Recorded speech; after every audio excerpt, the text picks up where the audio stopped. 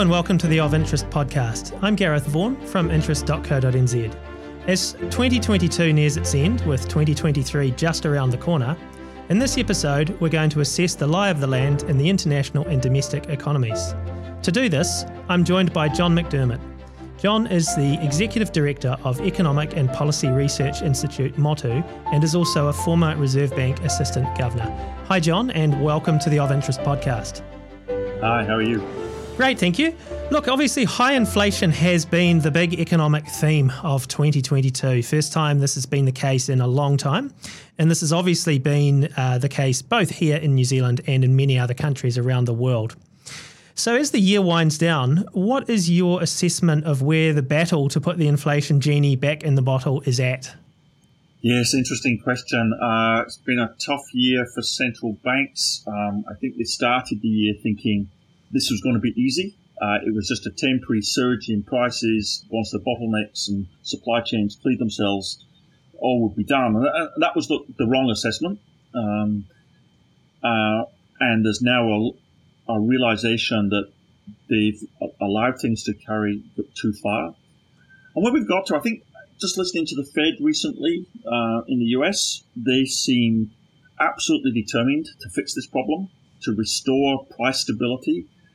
They've been the leaders here, and that's been a big influence on financial markets through 2021, and it will shape the global economy through 2023 and financial markets. So Fed watching has become an interesting sport, and it will continue to do so next year. Absolutely. I'm interested in the risks and costs of the inflation battle. So if we look at the risks, firstly, what are the risks of losing the battle against inflation? Inflation is incredibly corrosive, and it can be sort of an abstract. People don't realize how bad it is until they suddenly feel I can't afford things. Things have gone up. I can't do things that I could do before. The cost of living increases. It becomes a strain. It creates both an economic and a social strain. If you budgeted and you were getting by and it was all okay, and then you suddenly find yourself can't pay the mortgage, you can't afford the groceries, it creates an emotional strain, and that varies through society. So there's a hidden cost of inflation that people don't account for, and that's why it's really dangerous. Not only that. Businesses, smart people, investors, they start thinking, well, it's costing me. Inflation's costing me. So I'll do things that I wouldn't otherwise do to protect myself from inflation. And those things are often speculative investing. Do I buy gold? Do I buy Bitcoin? All kinds of crazy stuff that actually is not productive. So economies slow down. So inflation is damaging. The difficulty, if once you've let it carry on too far, inflation is painful to cure. You have to start rationing goods and services. So the way central banks do that is by putting up interest rates. That slows everything down. It reduces the incentive to borrow money. It reduces the incentive to spend the money. And it runs the risk of causing a recession. So, curing inflation can be very painful for a year. Or longer, 12 to 18 months. But if you don't cure it, the costs increase forever. So you're damned if you do and you're damned if you don't. So is it a case really that there's going to be some short-term costs, possibly medium-term costs of reining it in? And obviously this sounds like it may well mean a recession next year, probably rising unemployment as well? Certainly there's a price to pay, and that's a shame because it didn't really need to happen had we not put so much liquidity into the global system. But anyway, it has. Recession, I think that calling recessions are difficult. There's something that might happen once every 10, 15 years, perhaps a little bit more frequently in New Zealand. But the difficult things, people lose the job, businesses fail. And it happens suddenly. I think what we can be assured of is we need to slow the economy down so it might not be a recession, but it will certainly the economy will be slower. We won't be as well off as we would have hoped. There will be some people who will lose the job in sectors that are interest rate sensitive. So those are things. But whether there is or isn't a recession, or particularly in New Zealand, I think depends on the international economy. What's going on in the rest of the world is going to determine whether we really have a nasty recession or whether actually it's just a bit of a slowdown. Just to take a step back there, you talked about how too much liquidity was put into the system. So obviously back in 2020, we had quantitative easing. We had the Reserve Bank here in New Zealand embarking on that, buying up government and local government bonds. Obviously very, very low official cash rate. We had a lot of fiscal support from the government, wage subsidy, that type of thing. When was the sort of point where it all went wrong in your view? Yeah, so you talked about 2020. So nothing was wrong in taking all those actions in 2020. Like it was, the pandemic had just started. Nobody knew what was going to happen. Everybody was worried about business and consumer confidence, where we were going to be. So supporting the economy and people's businesses and jobs at that time, I think, was vitally important. And actually, in terms of fiscal policy, keeping everybody in jobs and trained and being able to plan for the future, I think that was really well done. The difficulty was, if you remember the first lockdown, it was over by mid-year 2020. At that point, the emergency support should have been stopped and reversed, and it wasn't. And in fact, worse than that, New Zealand added to some of the support mechanism. You remember it was late 2020 when the Reserve Bank started its funding for lending program. That kicked it off in December. Now, nobody was locked down here then at that point. And so people had been shocked. Everybody's savings rate had gone up when we were locked down. So people had cash in their pocket. They suddenly realized they hadn't lost their job. Most businesses had survived. There was a few casualties, but most survived. The economy was in really good shape. And there was a lot of liquidity in the system. And all that liquidity went into assets. And in New Zealand, that meant house prices. House prices went absolutely ballistic. And not only is that bad for the economy, it's bad for income inequality, it's bad for wealth inequality. So basically, we had all this emergency support when we didn't need it, and it just made rich people richer, and those who were trying to get into the housing market just could never afford it. It was horrific. And eventually, that liquidity then finds its way from assets into goods prices, and we get inflation. And that was the path.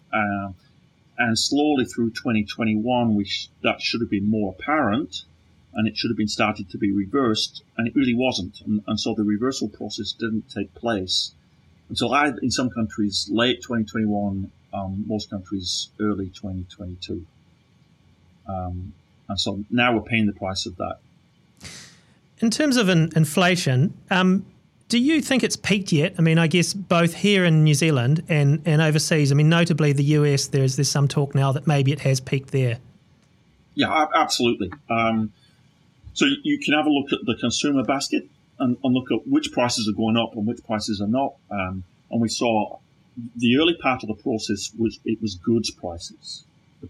So when people were locked down, they got online, they ordered stuff.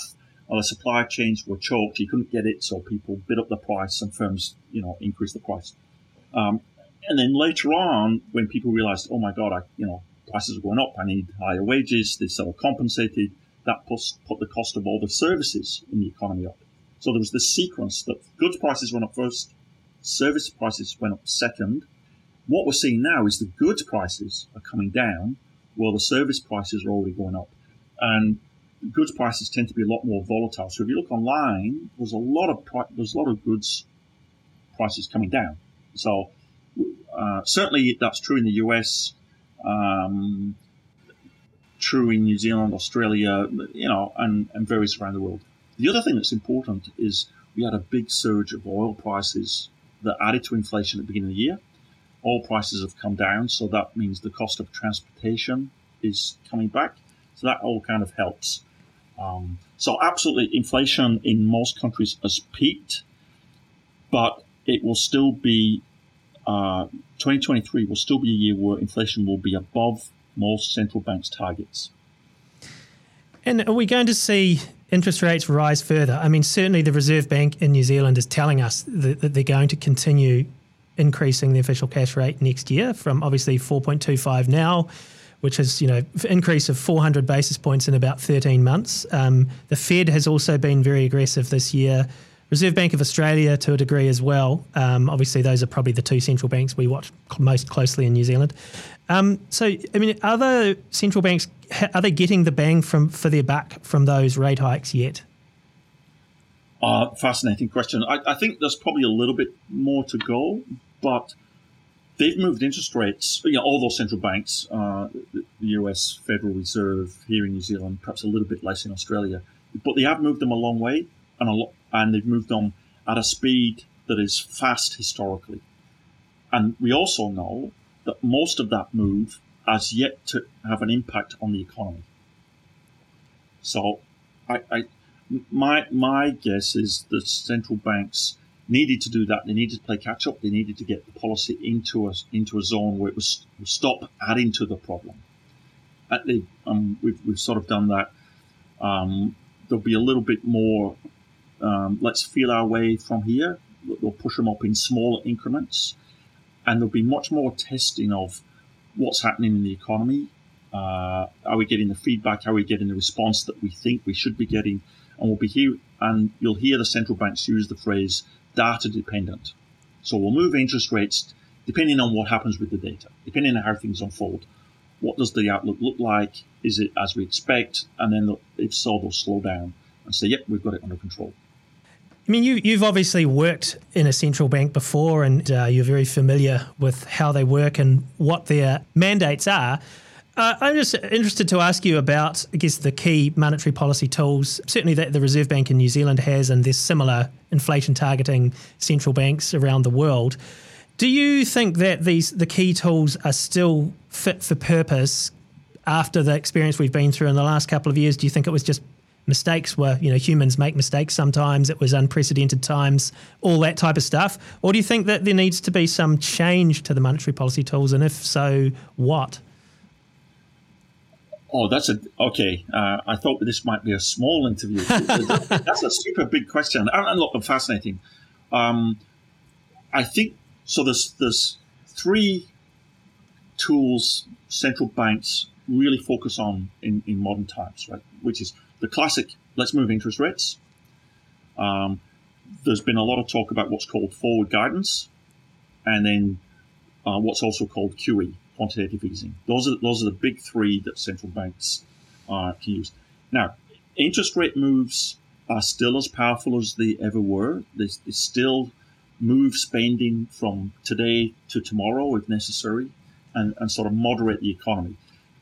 The problem is interest rates globally, because of demographic reasons, have all been falling. So the level at which the economy is balanced, the interest rate at which the economy is balanced, is now much lower than it was a decade ago. And that becomes a problem when you get interest rates close to zero. Because at zero, why would you give anybody any money and pay them for that privilege? So it's really difficult to push interest rates into the negative territory. So what we found out is the classic move in interest rates is a little bit more constrained than we thought. Still works, but there's a problem at zero. So to compensate, central banks came up with the idea, well, let's just print money, QE. That has proven problematic. I think we'll reassess history and decide QE turns out to be a really bad idea, apart from the real emergency settings. Under normal times, central banks should not be doing this, and they should be repairing their balance sheet.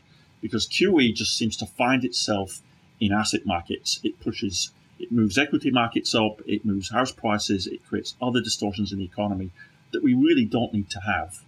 And it creates all kinds of financial stability problems. So QE has proved very dangerous. Maybe we should have it for just in case, but understand the cost of using it is much, much higher than we ever anticipated. The third tool is what's referred to as forward guidance. So the central banks talking about the future plans, trying to move other interest rates, so longer term interest rates. Now, they come in two flavors. So it's kind of, one is, let's promise to do something and we'll keep doing it until a given date. So, our Reserve Bank did that with various policies. It says we're going to do this policy and we're not going to change it till the end of 2020. So that's referred to as a time-dependent forward guidance. That proves incredibly stupid. Can I say that? It's like because the world was changing so fast, there was so much uncertainty. You've committed yourself to something that ends up being wrong. Now you've committed yourself, hard to reverse that out because you might lose credibility. So the central banks should now stop using time-dependent forward guidance. They should stop promising to do something for an incredibly long period of time. And the Reserve Bank of Australia fell into that trap. It promised to try and target certain interest rates, and it promised that through to 2024. And then it found, the circumstances had changed so radically, it had to back away in the end. The markets forced it out. So a very dangerous tool. The other flavor of forward guidance is what's called state dependent. So we'll keep doing this until the state of the economy improves to where we want it. Now that actually proves very effective. So I kind of like that approach where central banks say, we will keep monetary policy easy until the emergency is gone or until unemployment has got down to a level that we feel comfortable with. Or, we'll keep raising interest rates until inflation is cured. So you condition your interest rates on the things that matter. And I think the central banks will start, again, reviewing history. And if they review it, they'll start using that tool more than they have in this cycle rather than less. It's really interesting. Is there anything new you'd like to see them sort of bring in as well? They can still thinking about different ways to implement policy. The difficult thing about monetary policy is you're trying to figure out what's going on in the economy when you don't have all the data, the information's not updated. Even when you get the data, 6 months later, you find out actually it's been revised. So if you really want to improve conditions, we really need to invest more in our data analytics. That's collecting the data and understanding it. And, New Zealand is now, I think, the only advanced country, maybe the only country in the world that collects its consumer price index on a quarterly basis. Everybody else does it monthly. That just seems insane, And it didn't feel like a problem when there was no inflation. Why are we spending more money collecting data for something where there isn't a problem? Until, of course, you get an inflation problem. And then you realize, boy, I don't even have the data I need to manage the economy. Yeah. No, it's a very good point. Look, you've just recently been traveling. So I believe Australia recently, Singapore, Japan. I thought it'd be interesting to have a chat about those places, but also obviously the US and China, the two biggest economies, really, really important from a global and a New Zealand perspective. So, I mean, what was the sort of lie of the land that you encountered in your travels? It's so mixed, and I think what plays out globally will be really important in 2023. So we've already talked about the US and its role in driving global monetary policy. The US is the leader in that, and that's what will happen there. Obviously, in the news right now is China. China had the zero COVID policy. It had run it for a long time. It suddenly realized it was trashing its own economy in doing that. Well, it had other problems with property and banking and so on. And so a massive U-turn, absolutely massive U-turn. The human cost could be horrific in that U-turn. They don't look ready for that kind of change. Nevertheless, you've watched what happens in Europe, in the US, even in our own economy. Once you open up, there's a lot of repressed demand that takes off. So, you could see a really interesting phenomenon where, in fact, right now with China being in a mess, commodity prices are all falling, oil prices are falling. But imagine a world where halfway through the year, it's got over that horrific problem and it's opened up. And that could be a big stimulus to global demand. So, which is why I say, trying to predict a recession is hopeless, right? that the mess in China could continue and it could be really horrible, so you get a big recession, or in fact, it could look more like what happened to us after we opened up and the economy boomed. And that would, that's 1.4 billion people spending money in a global economy, and then there's no recession anywhere. So I think so who knows what's going to happen, but I think that will shape much of 2023. The rest of Asia, still also like us, has an inflation problem. Prices have been going up, but lots of nervousness about weak manufacturing demand. There's not much coming out of China. Commodity prices are falling. So there's this split between, oh my goodness, inflation is too strong, but on the other side, the economies are too weak. And where do you set policy, and where's the right balance to manage that? And I think most central banks in the region have been putting up interest rates, but they've been trying to do following the Fed with a lag, should we say that way. So where the Fed goes, I think Asian central banks will end up following eventually. What about the Australians? Their economy just seemed absolutely booming. The labour market, like ours, is incredibly tight. I think for every vacancy, for every person unemployed, there's an existing vacancy. And the wage rates are just climbing. I have a sneaky suspicion the Reserve Bank of Australia has been a little slow to react to the heating economy. They will be vulnerable to a slowdown in the global economy, but a world that recovers quickly after China gets over its zero COVID policy, Australia could really boom, and that's both an opportunity and a risk to New Zealand, right? Australia is such an important trading partner for New Zealand. Successful Australia is great, but at the same time, a successful Australia will suck a lot of labour across the Tasman, and the New Zealand labour market is already incredibly tight. So if you're in business, you're going to think, how do I protect my workers? How do I keep them positively engaged and not lose them across the Tasman? Yeah, that's a summer at the beach thought, I guess, for a lot of business owners to keep in mind this year. Look, I'm going to ask you now, John, to if you cast your mind back to when you were in your previous job at the Reserve Bank. Now, obviously, we have a 3-month gap between monetary policy or official cash rate reviews. We don't get another one until the 22nd of February. So if you were still in your old job at the Reserve Bank, what would you be watching in particular over the summer whilst you were lying on the beach or whatever you were doing? I'm still stuck in the office. Yeah, indeed. Yeah.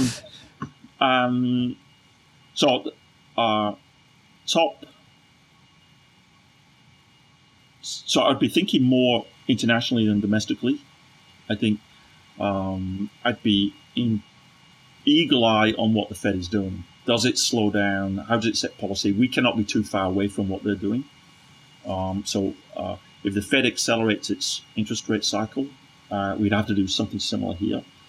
The second one is, how does what's going on in China play out? At this point, nobody knows. But again, a big driver of the global business cycle. So those would be the big two international developments. And they would completely dominate anything that's taking place here. The third thing, so you always have to have a list of 3, right? But the third thing would be domestic. And the Reserve Bank balance sheet is too big. I think they've sequenced it wrong. So they've increased interest rates while keeping the balance sheet large. So that's, to me, it looks like they've slammed on the brake while pushing the foot on the accelerator at the same time. I would think the priority at this point is to get the balance sheet to a normal size, even if that means having to slow interest rate increases. It's far better to maybe sell some of those government bonds, back to the private sector, and certainly the funding for lending program, if they can reverse some of that out. So I don't know what the contracts look like, but they've stopped increasing now at this point. But most of those contracts, I think, were for 3 years, so they might not be able to reverse out through 2023. but they should try. And then certainly the balance sheet will shrink rapidly in 2024. That's too late. They should be doing it in 2023. And that would be my priority. And I'd be watching the size of that balance sheet. And if it got back down to a more normal size, I'd be feeling much more comfortable that we'd have a sustainable control of price stability. What's the particular problem you see with the size of the Reserve Bank's balance sheet? And you're talking there about the bonds they bought in the quantitative easing program particularly, and the funding for lending program where they lent it to banks for 3-year terms at the official cash rate. Yeah. Yeah. So both of them effectively increase what economists refer to as high-powered money. That liquefies the system. But rather than supporting people with their incomes or supporting businesses, it's really it goes into the financial system. And in the financial system, it has to work through asset prices. So it's overinflated asset prices. Now, that creates, we've sort of already gone through this territory, but it creates this distortion in terms of wealth distribution. It distorts business decisions, and it creates the financial fragility in the system. So everybody, it becomes over-leveraged. There's too much debt in the system. And how you reverse out of this, what the exit strategy is always tricky. And I haven't seen any country do this well. So this is a problem. And you see, I think it was Japan who probably started the whole process of what we now refer to as quantitative easing. And I think Japan, the Bank of Japan owns 50% of its domestic bond market. It's crazy. Even in good times, it hasn't been able to reduce it. And what you get is a stagnation in the economy. So the only way you keep the economy going is you keep doing it. And then when you try to stop doing it, you slow everything down dramatically. And then you create a whole financial system, which is banking, financial services, insurance, all dependent. They all require this lifeline. The business model relies on QE keeping going. So I think we need to say that has not to be New Zealand's future. We don't want a distorted financial system.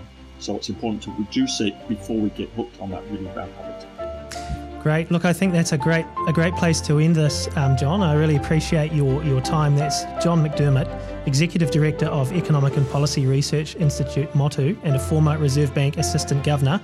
And I'm Gareth Vaughan from interest.co.nz with another episode of our Of Interest podcast.